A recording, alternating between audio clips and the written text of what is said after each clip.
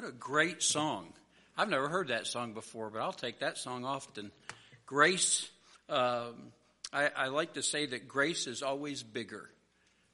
So whatever you're facing this morning, that is a tremendous message in that song.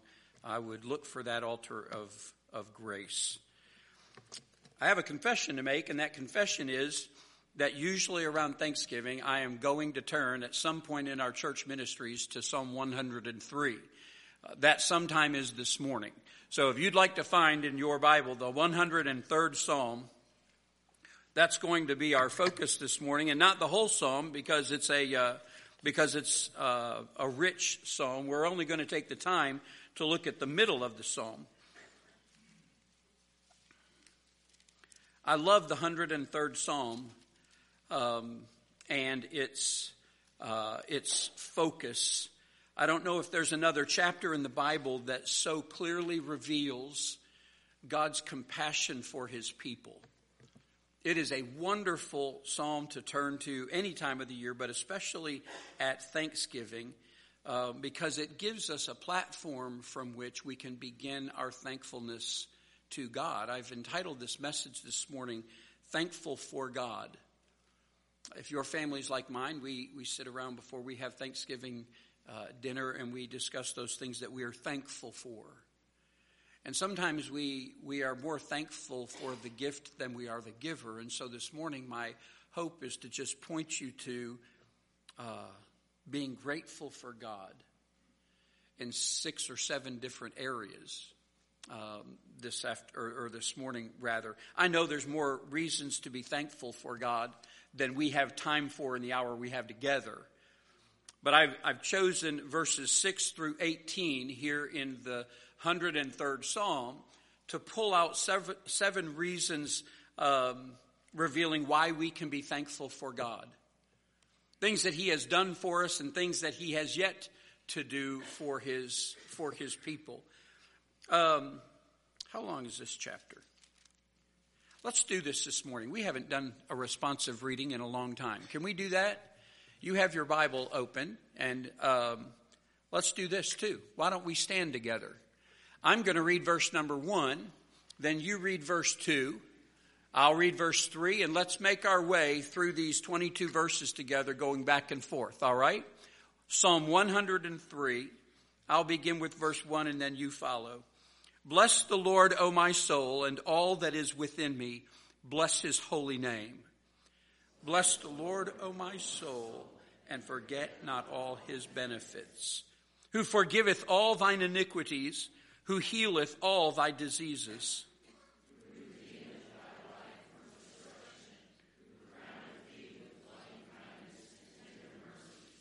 Who satisfieth thy mouth with good things, so that thy youth is renewed like the eagles.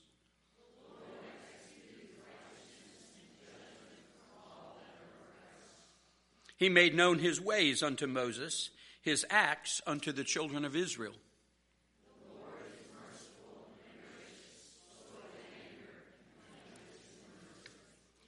He will not always chide, neither will he keep his anger forever.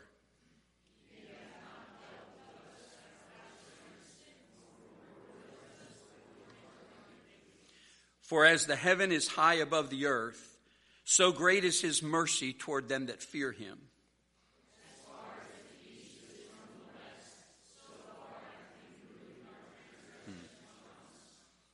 Like as a father pitieth his children, so the Lord pitieth them that fear him.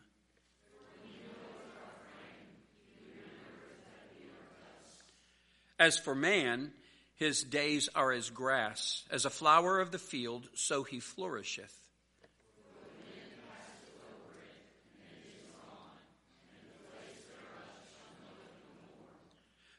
But the mercy of the Lord is from everlasting to everlasting upon them that fear him, and his righteousness unto children's children.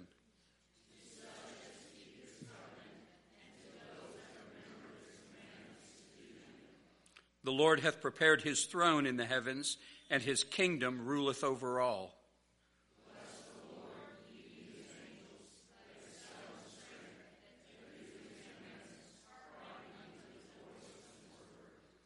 Bless ye the Lord, all ye his hosts, ye ministers of his that do his pleasure. Bless the Lord, all his works in all places of his dominion. Bless the Lord, O my soul. Lord, it must be pleasing to you, I would hope it is, to hear your people reading your word to you in worship. Thank you for what we've just read.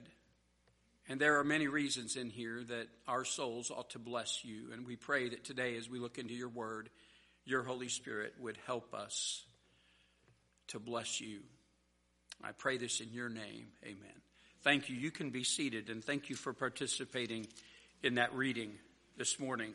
7 reasons from Psalm 103 why we should be thankful for God. Let's just make our way right through them. The first one we find in verse number 6.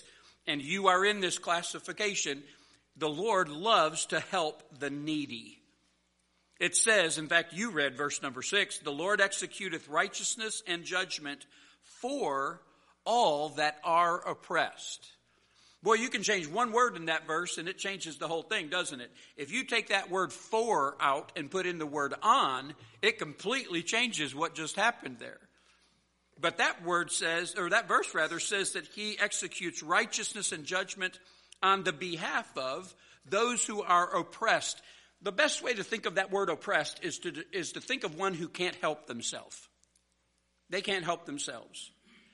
Specifically in Scripture, it generally refers to widows and orphans and the poor, and in the Old Testament, the strangers or the non-Israelites who lived in the nation of Israel, the foreigners. God helps the oppressed, it says. When you're tempted, and in America sometimes we do this, probably everywhere, but in America sometimes we might start thinking of ourselves better than other people.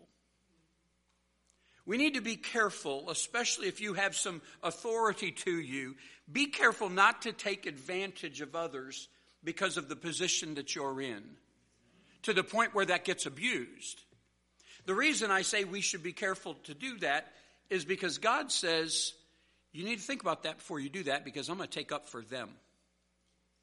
He takes up for those who cannot help themselves. We're a lot like God if we'll help those who cannot help themselves. Amen. The Lord says here that he takes up for those who are oppressed. He keeps his eye on helpless people. And when people move against the helpless, keep this in mind. This is what verse 6 is saying. When people move against the helpless, God will step in to equal out that balance. God steps in on their behalf. It says that he will execute righteousness and judgment on behalf of them. There may be times when it's hard to believe that God is acting on behalf of those who are oppressed. When we see acts of terror or heinous acts of crime committed against helpless people, we might question this truth. But I want you to know this truth stands solid and true because it's in the Word of God. It certainly stands true on our behalf. You need to think of history. We need to think of human history, what it has happened and what yet happened. Think of it like a book. We just haven't come to the end of the book yet. But ultimately, the scales will be balanced and judgment's going to be made. God will judge with impartiality. He's not going to favor one over the other. He's going to judge without excuse making. He's going to accept no bribes. He's going to make perfect righteousness and judgment for all that are oppressed, the needy. That's you and that's me. We are needy people. We don't like to admit it, but we absolutely are. We're needy. As God's people, we are needy people. He's on our side. You say, Pastor, there's sometimes I don't feel like God's on my side. He is. The first thing I want you to see in verse 6 is that God loves to help the needy. If you're needy, call out to him. Call out to him. He loves to do this. He will do it. The second thing is this. In verse number 8, he shows mercy to the undeserving. That's you and that's me too. Verse number 8 in Psalm 103, says the Lord is merciful and gracious, slow to anger, and plenteous in mercy. That is a rich, full verse. There are 4 attributes of God in this verse. Let's just go through those quickly, and then we'll just make some observations before we move on. The first thing that we learn in that verse is the Lord is compassionate. It says the Lord is merciful. That word merciful literally means full of compassion. You need to think about a parent's love for a child. Think about how you felt when you first saw your son or daughter. That's how God feels toward his children. He is full of mercy, full of compassion, it says. I like and this is really, it's talking about this word compassion. It's really talking about the love of God toward you. F.B. Meyer said, I told you before, I wish I was more poetic or able to embellish. So I just have to quote people who can draw the word pictures. F.B. Meyer said this: the love of God toward you is like the Amazon River flowing in order to water one daisy. That's the love of God toward you. First, the Lord is compassionate. We're still in verse 8. The Lord is compassionate. Then the Lord is gracious. It says the Lord is merciful and gracious. He gives us what we don't deserve. Those that he saves are saved completely. Those that he forgives are forgiven fully. Those that he sets free are free forever. That's how gracious God is. I don't deserve any of that. And yet God gave that to me. The Lord is compassionate. The Lord is gracious. Verse number 8 says that he is slow to anger. Boy, I wish I was more like that. He is so patient with me. He's patient with you. He's patient when his children fail and when his children fall. He is slow to anger. That's another good example that God demonstrates that we ought to follow.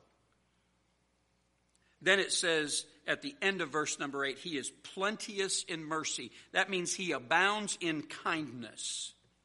He abounds in kindness. He grants more than we can imagine. Here's Charles Haddon Spurgeon on that phrase, plenteous in mercy. If you don't have Spurgeon's works on the Psalms, you should get it.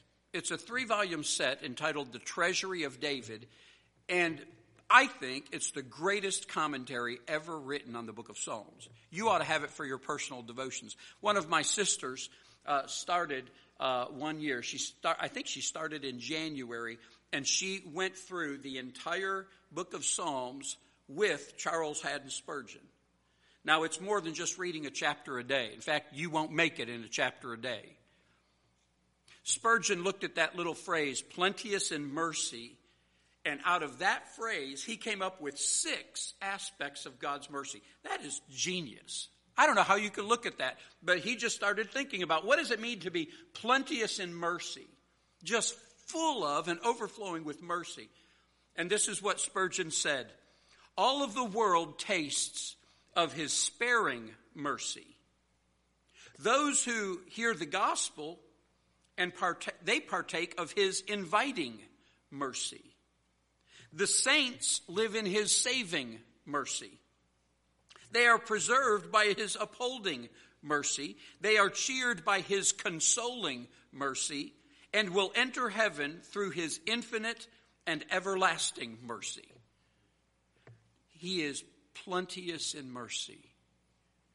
God shows mercy to the undeserving.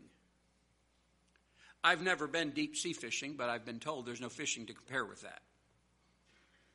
I have never eaten at a king's table, so I can only imagine how he eats compared to how we eat.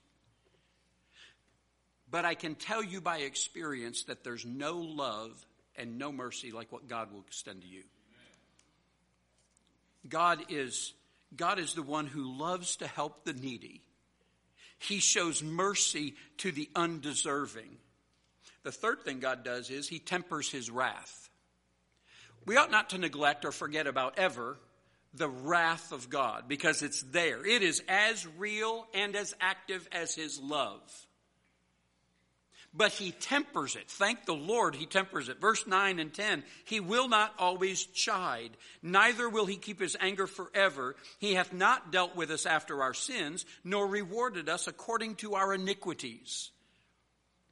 He tempers his wrath. We all know people, please don't let this be me, we all know people who love to keep a quarrel going because they're angry, but God isn't like that. He is willing to end the quarrel and welcome us back home. I wrote down 6 things here that make some practical implications for God tempering his wrath. We ought to keep this in mind. The first one is this: God is more ready to forgive than we are to be forgiven. God is more ready to forgive than we are to be forgiven. Second, when we forget to pray, he'll feed us anyway. When we forget to give thanks, he'll still give us restful sleep.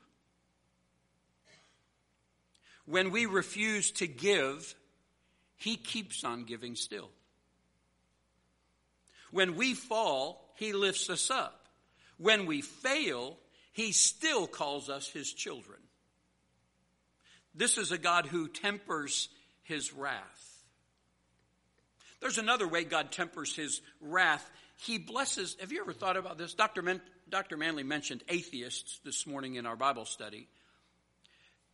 Consider this, that God blesses those who don't even believe in him. There was an atheist. He died a while back. His name's Christopher Hitchens. I think he was British, Christopher Hitchens. He wrote a book entitled God is Not Great: How Religion Poisons Everything. He was a very intelligent, creative, talented, but foolish man. Because he said there is no God. And the scripture says twice, it's the fool that says in his heart there is no God. Christopher Hitchens died a fool.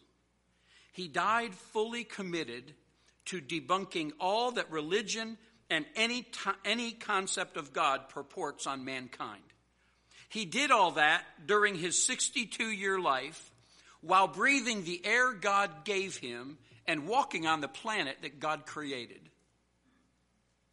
God tempers his wrath in that even a man like Christopher Hitchens, who spent his entire adult life trying to convince the world that belief in God was foolish and that religion, by his words, poisons everything, he did that for 62 years only because God tempers his wrath. Why would God show kindness to a person who has dedicated their life to denying him? It's because he is not intimidated at all by a fool. And he's a gracious God. We already said that. He's full of mercy. And he's slow to wrath. That God who is slow to wrath withholds punishment to his enemies. And even that it's an evidence of the mercy of God. Romans 2:4 says that God does that so that the goodness of God will lead people to repentance. Christopher Hitchens believes in God today. It's just unfortunate that he does it while spending eternity in hell. God tempers his wrath, but he doesn't do away with it. There will come a time when God will exercise his wrath. So the next one, number 4. Not only does he do all of these things, reasons we should be thankful to God. Here's a good one. Verses 11 and 12, he forgives all our sins. I love verses 11 and 12, don't you? Here's another one of those wonderfully picturesque, poetic things. It says in verse 11, for as the heaven is high above the earth, so great is his mercy toward them that fear him. As far as the east is from the west, so far hath he removed our transgressions from us. Dr. Adrian Rogers says that God had much rather forgive than to judge. He will judge. He'd rather forgive. There's a couple of things I'd like you to consider here in God's love. The Bible says that God so loved the world that he gave his son. It's his love that led him to work out a plan to forgive our sins. So 2 aspects of God's love. the first thing is I'd like you to consider the vastness of it. The vastness of it. It says that for as high as the heaven is high above the earth. There's a guy named James Ashworth, and last April 7th, 2022, he published an article called Science. This sounds like some title I would come up with, my creativity. But this is the title of his article. Scientists find the most distant object ever seen from Earth. You pretty much now have the whole story, don't you? Scientists find the most distant object ever seen from Earth. This object has been called by people smarter than us HD1. It's an object that is approximately 13.3 billion light years from Earth. Can we just go back to science class for a minute and remember that 1 light year is the speed that light will travel in a year while traveling 186,000 miles per second. 186,000 miles per second. This HD1 is now it's the farthest object we've identified from Earth, 13.3 billion light years. So light from that object would take 13.3 billion light years to get here. So how does that translate to miles? Well, let's talk about our sun. It takes the light from our sun 8 minutes to get to Earth. The light that you're enjoying right now came from the sun 8 minutes ago. 93 million miles away. It traveled 93 million miles in 8 minutes. This HD1 is theoretically, I don't know how to calculate that. I don't know how they calculate it, but they did. 13.3 billion light years. That number, whatever 13.3 billion light years translates to in miles, that leads us to 2 inescapable truths. The first one is that we are less than a speck in a tiny corner of a massively large universe. So let's not get too impressed with ourselves. The second thing is the vastness of this universe is beyond our comprehension. You might be the smartest person in this room, but there's no way you can comprehend 13.3 billion light years. That's insane. That is an incredible distance. And yet the scripture says that God's love is greater, deeper, and broader than the heavens are above the earth. That's verse number 11. For as the heaven is high above the earth, so great is his mercy toward them that fear him. As vast as our universe is, it's not big enough to describe, define, or illustrate the love of God for you and for me. The second thing is not just the vastness of God's love, but consider the breadth of it. First, it talks about the vastness, and it compares God's love. It says higher than the heavens above the earth. Then it says, as far as east is from west, so far has he removed our transgressions from us. So far as east is from the west. Now here's a dumb little illustration. You want to travel around the world from little Jefferson City, Tennessee. So you get that guy over in Newmarket or Dandridge, wherever he's from, he has a hot air balloon. And you get him take you up in that hot air balloon. Good luck if you do that. You couldn't pay me to go up one of those things. It flies across church all the time. And I'm thinking to myself, what are your solutions for mechanical problems up there? There aren't any. But let's say you want to go around the world and you start here in Jefferson City and your plan is to go around the world. So you get that guy over here in Newmarket or wherever he's from and you take his hot air balloon and you get a good tailwind and you end up in Raleigh, North Carolina. And that's about all you can handle of that. So you go from Raleigh, North Carolina, you take a plane to Reagan International Airport up in D.C., and you refuel there, and then you head across the Atlantic Ocean. You land in Portugal, in the capital city of Portugal, Lisbon. Now you've been in a hot air balloon, and you've been in a plane, so now you rent a car, and you drive across Europe. And you drive all the way across Europe, and through Ukraine, you enter Asia by way of Russia. And then when you get in Russia, you keep going east, but now you're going more southeast, and you're driving through all those countries over there that end with Stan. You know all those Stan countries? Uzbekistan, Pakistan. You drive through all of those countries over there, and you drive over the incredible mountains that are in Nepal. Crazy, beautiful mountains over there. And you just keep driving. You finally come to Bangladesh. When you come to Bangladesh, you're tired of driving, so you get on another plane and you fly to the Philippines. And then you fly, when you leave the Philippines, you land in Honolulu for refueling. And because you've never been there before, you decide to go to Cabo San Lucas, the very southern tip of Mexico's western peninsula. And now you're ready to get home. You've been all over the world. You're ready to get home. So from Cabo San Lucas, you take the 3 or 4 hour flight to Dallas, Texas. And then you get in another plane in Dallas, Texas. You get in one of those little American Eagle planes, and you take the trip from Dallas to Knoxville. Your family picks you up at McGee Tyson Airport, and they drive you back. And finally, exhausted, but now a world traveler, you arrive back in Jefferson City. And you did that while never going west. And no matter how far east you went, you couldn't find west. That's exactly God's point in verse number 12. You can go looking for west by traveling east all you want. You'll never get there, and you will never find your sins again, because that's how far God has removed them from you. He has forgiven us of all our sins. That's the breadth of God's love.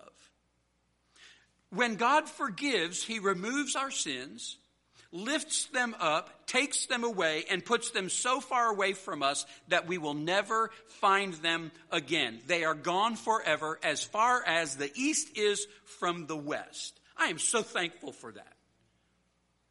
I don't know who said it. Anonymous said, God has a long fuse. Verse number 8 says He's slow to anger. God has a short memory. Verse 9 says, neither will He keep His anger forever.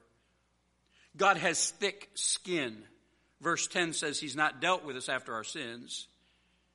And God has a great heart. Verses 11 and 12, so great is His mercy, and so far hath He removed our transgressions. I'm thankful for a God like that. It's a God who helps the needy. He shows mercy to the undeserving. He tempers His wrath. He forgives our sins. He understands our weakness. In verse number 13. Like as a father pitieth his children, so the Lord pitieth them that fear Him. We've made this observation before, but it's important to reiterate because there's just a false concept through the whole world. Not everybody is God's children. Not everybody is God's child. The human race are not all the children of God. The human race is the creation of God. We're all His creation. We're not all His children. We have to be born into that family. And so verse 13 is not for every person in the world. Verse 13 is for God's children, those who have accepted Jesus Christ as His Savior. And God pities them, it says. Not the way you or I pity somebody. Now, this is a flimsy thing, but you might have felt pity on Vanderbilt yesterday. I didn't. Not in the least. But you might have. If you're not a diehard New World Tennessee fan, you might have felt pity for them. That's not the pity here. The pity, the word pity in verse number 13 is talking about that great, deep, unshakable care that a father has for his children when he realizes how dependent they are on him. That's what it's talking about. When Jesus said in John chapter 15, without me you can do nothing, He was not exaggerating. I didn't fully appreciate verse number 13 till Terry and I started having kids. As a father pitieth, as a father pitieth his children, so the Lord pitieth them that fear Him. Do you remember what it was like the first time you saw your son or daughter? And the first time the doctor put that child in your hands. And after the awe of everything, it dawns on you, this is a helpless creature. I've got to watch out for this little baby. I've got to take care of this baby. You know those animals over there in Africa where, Brother Terry served over there, like a zebra's born, man, that thing's up and running pretty quickly. That little Thompson gazelle, I think they said that the wildebeest, the calf of a wildebeest, walks quicker than any other mammal on the planet after birth. Well, they have to, because lions, leopards, cheetahs, hyenas. But your little baby and my little baby, boy, when they're born, they're no different, and they're no more mobile 15 hours after they're born than when they're born. They're absolutely helpless and defenseless, and they are completely dependent on you, Dad, and on you, Mom. That's how God looks at us. What would you not have done for your child, that child, when they first put that baby in your arms, what would you not have done for that child's good? That's how God looks at you. He understands our weakness, understands that without him, we can do nothing. He knows that. Earthly fathers, however imperfect they may be, point us to our Heavenly Father. Earthly fathers should demonstrate to their kids the existence of a Heavenly Father who loves them despite their weakness, because God loves me despite my weakness. As a father pitieth his children, that's how God looks at me. And you know that word pitieth? It's a verb. It's present tense.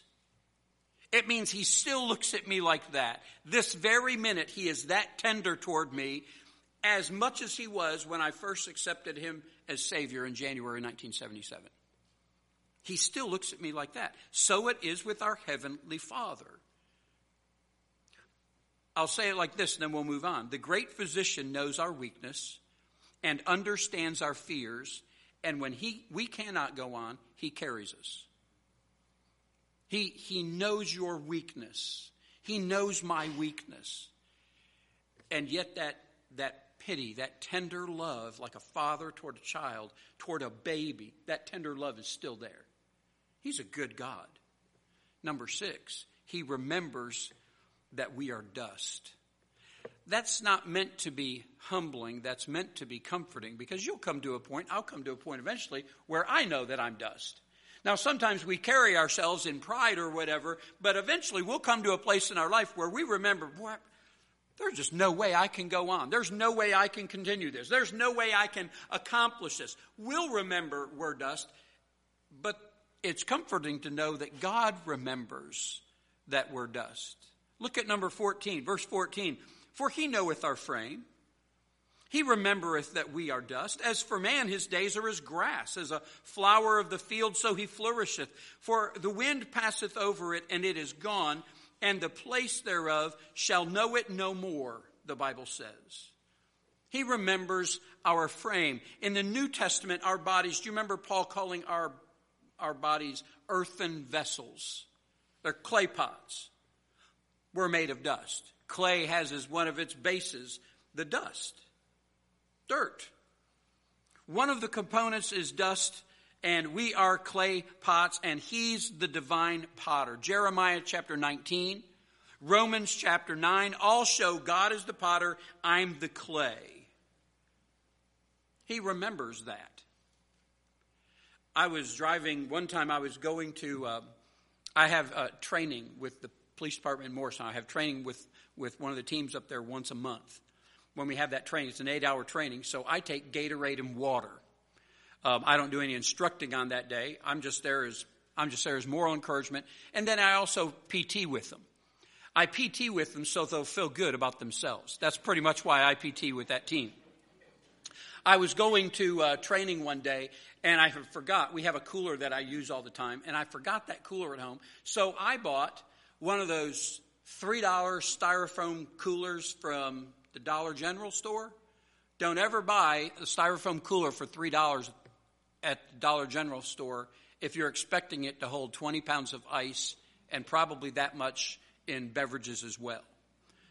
I drove down Morris Boulevard. I made my right-hand turn onto Hamlin, and I did not know, or I did not remember, I should say, about those railroad tracks that are right there, over there by that plant. And I was I was not speeding. I was just doing the speed limit, but I forgot about those tracks too late. And that thing's in the back of my car, and I went over those tracks, and I didn't go airborne, but that styrofoam cooler did, and it busted, and there's ice and drinks all over the back of my car. Imagine what a 20-pound bag of ice looks like after being in a cheap styrofoam cooler for about 2.5 hours. A lot more water, a lot more liquid than solid, all right? It went everywhere. I had way too much confidence in the ability of that styrofoam cooler to endure the test I was about to put it through. But God remembers that you and I are dust, and he's never going to put on you a temptation greater than what you're able to bear, because he'll make a way of escape for it. He remembers that we're dust. Reverend John Gill, who lived back in the 17th century, said this: he knows what we are able to bear and what not. That if he lays his hand too heavy, or strikes too hard, or repeats his strokes too often, we will fall in pieces. God knows that. If you're thinking it's more than you can bear, it's not. God will strengthen you for it, because he remembers that you're dust. He knows that we will sink if the load gets too heavy. He knows that. So he has compassion on us. He knows our frailties. It's as if he stamped fragile handle with care on you and on me to remind himself that we are but dust. I'm thankful that when I go through a trial, and when you go through a trial, God knows what you can take. I'm thankful for God because he helps the needy and he shows mercy to the undeserving. He tempers his wrath and forgives our sins. He understands our weaknesses. He remembers that we are dust. And finally, he offers hope in eternity by linking us to himself. He offers hope in eternity by linking us to himself. We left off reading at verse number 16, talking about man being dust, and he's like the grass and a flower that he flourishes for a little time, but the wind passes over it and he's gone. Notice verse number 17. But the mercy of the Lord is from everlasting to everlasting upon them that fear him, and his righteousness unto his children's children, to such as keep his covenant, and to those that remember his commandments to do them. He offers hope in eternity by linking us with himself. Verses 15 and 16, listen, church, there's nothing you can do about that. There's nothing you and I can do about our frailty. We can take vitamins and we can exercise and we can try not to eat like we just ate a couple days ago. We can do those things and it may improve things for a little while, but there's nothing that you and I can do to do about our frailty and the plan that eventually you and I are going to die. It is appointed unto men once to die. We talked about that at Jim Whipp's graveside service on Friday. That it's appointed for us to die. There's nothing we can do about that frailty, but it's important that you note the first word of verse number 17. It's the little conjunction, but, because it moves us from transitory to immortal. That is a huge word. I know there's only 3 letters in it. It is a huge word. It draws the line between this life and the next life. Yes, we're dust. Yes, we're like the flower. Yes, we're like the grass, and it's going to pass away. The wind blows and it passes away. But, verse 17, the mercy of the Lord is from everlasting to everlasting, and that mercy is available to you and me. He links, he gives us the promise of hope and eternity by linking us to himself. Someone said life without Christ is a hopeless end. But life with Christ is an endless hope. And the Bible says that's just not true for you. It's true for your grandchildren. That's what it says. It's good for your children's children in there. This truth doesn't change. That's the point here. May I ask you a question? What are you going to leave your family when you die? What are you leaving them? Are you leaving them a large estate? Have you been investing in a huge insurance policy for 10, 20, 30, 40 years? And when you die, they're going to get a lot of money? I would say that the amount of earthly possessions you leave them will pale in comparison to a godly heritage if you'd put that a little higher up the priority list. I don't care what you leave your kids or your grandkids if you don't leave them a godly heritage. You can't do anything about what they do as adults, but if you have not invested in them and pointed them toward Christ when you can, no amount of money is going to make up for that in eternity. Point your family toward Christ. You and I live in a world where everything fades away. It wears out. A long time ago, my brother-in-law, Sonny, he's a retired mechanical engineer. He used to work for Ryobi, the tool company. I don't have any money in Ryobi, so I don't have a vested interest in this, but I'll tell you what Sonny told me. He said that these companies, and it's not just Ryobi, he just worked for them, but it's all of them. He said they figure that the cordless products, the power tools that you and I use around our homes, they're good for about a year and a half worth of use. That's about what you'll get out of them. Now, it's not talking about the year and a half from the day you buy it. A year and a half later, it's going to break down. That's not what they're talking about. Although I've been there with that. Have you? 2 days after warranty expires? What he said was, that's made to last. If you were to run it continually, it's made to run about 18 months. It's going to wear out. It's going to die. We had an air conditioner at our last house. That air conditioning unit, the guy who worked on it said, I kept trying to come and replace it. He said, don't replace it, Mark. He said, let's just keep that thing going. He said, they'll never make, the house was built in 1973. We had the original air conditioner, the condenser unit, the outside unit. We didn't replace it until into the 2000s. He said, we're not going to replace it. He said, if I can repair it, let's repair it. You'll never buy another one that's going to last 45 years. It's just not going to happen. Because you and I live in a world that is fading and it's wearing out. Doc mentioned the second law of thermodynamics this morning. It's true. You can't fight it. Nor can I fight it.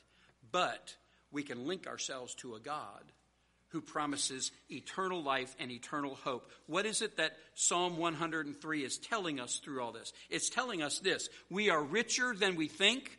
We are more blessed than we know. We are more secure than we realize. We frail, mortal people are rich in the mercy and grace and forgiveness and life that we have in God. That's the truth. And we found that mercy and that hope and that grace and that life. We found that at the cross.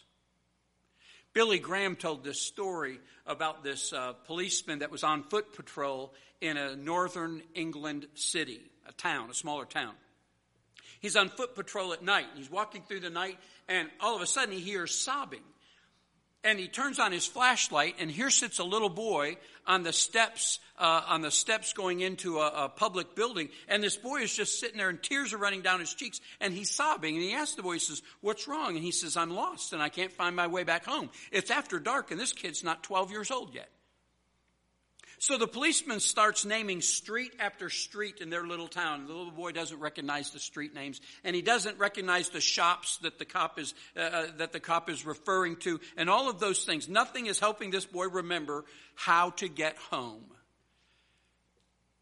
And he's looking around, and the policeman just looks around. He's frustrated. Doesn't know how to help this little boy. He doesn't know the family. And he looks around. He sees in the center of their town, they've got a church, has a steeple at the top of the steeple, like most of them, there's a cross there. And he points to the steeple and he said, do you live anywhere by where that steeple is? And the boy looked up and he told that cop, his face lit up. He said, yes. He said, if you can get me over to that cross, I can get home. That is exactly what God has done for us. If you can get to the cross, you can get home.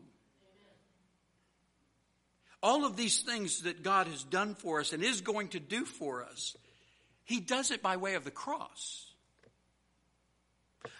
Are you weak? So am I. Are you needy? So am I. Do you get weary? So do I. Are you made of dust? Are you guilty? Are you frail? So am I. All of those things are true. And God says to the guilty and weak and needy and frail and dusty creation that He made, I know you better than you know yourself. And if you'll come to the cross, I can get you home. This is why I'm thankful to God, because he helps the needy. And I am needy. God shows mercy to the undeserving, and I'm undeserving. He tempers his wrath, and that's what I do deserve. He forgives our sins, and I am a sinner. He understands our weaknesses, and I am weak. He remembers that we are dust, and I am dirt.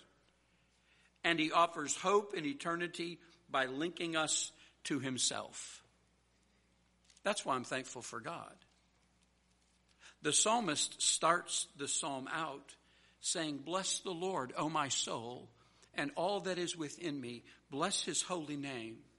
Bless the Lord, O my soul, and forget not all his benefits." And then he starts in on the benefits that God has given you and me. And he says, this is why we are to bless the Lord.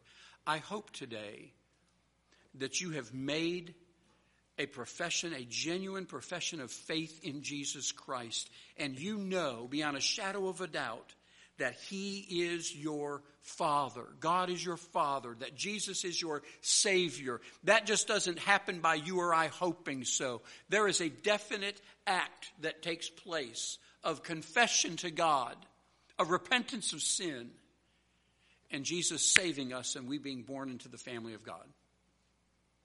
All of those things come into play after that. Church, there's no reason for you and I as Christians to struggle and wallow in our strength when God is saying, I know you're dust. Let me help. I know you're weak. Here's my strength. I know you're not wise. Here's my wisdom. Everything you and I need for life in this world, God has provided, and he's provided it through his Son, Jesus Christ. Bless the Lord, O my soul, and forget not all his benefits. And if you'll remember his benefits, you will be thankful for the God that you serve. And it won't just be on the fourth Thursday of November every year. You'll live in gratitude. Would you stand with me with your heads bowed? Father, I thank you for your word this morning, and thank you for this great psalm, and thank you for pointing us to your greatness toward us.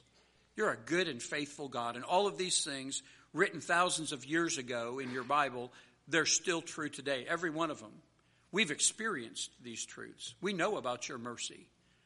We're so glad that you are slow to wrath, that you're a gracious God, that you remember that we're dust, that you give us hope for eternity. All of these things, Lord, today, we're grateful for. And I pray, God, that you would help us as Christians to understand the great benefits that we have in you. There may be some struggling here today. In one of these areas we've talked about, Lord, I pray that your work would be done in them. I pray, Father, for those that might be here and not saved, that you draw them to yourself today. Help them to find a Savior. Those who need to come join this church and begin serving here, Lord, let them do that. Whatever your will is in our hearts today, we pray that you would accomplish it. And I pray this in your name. Amen.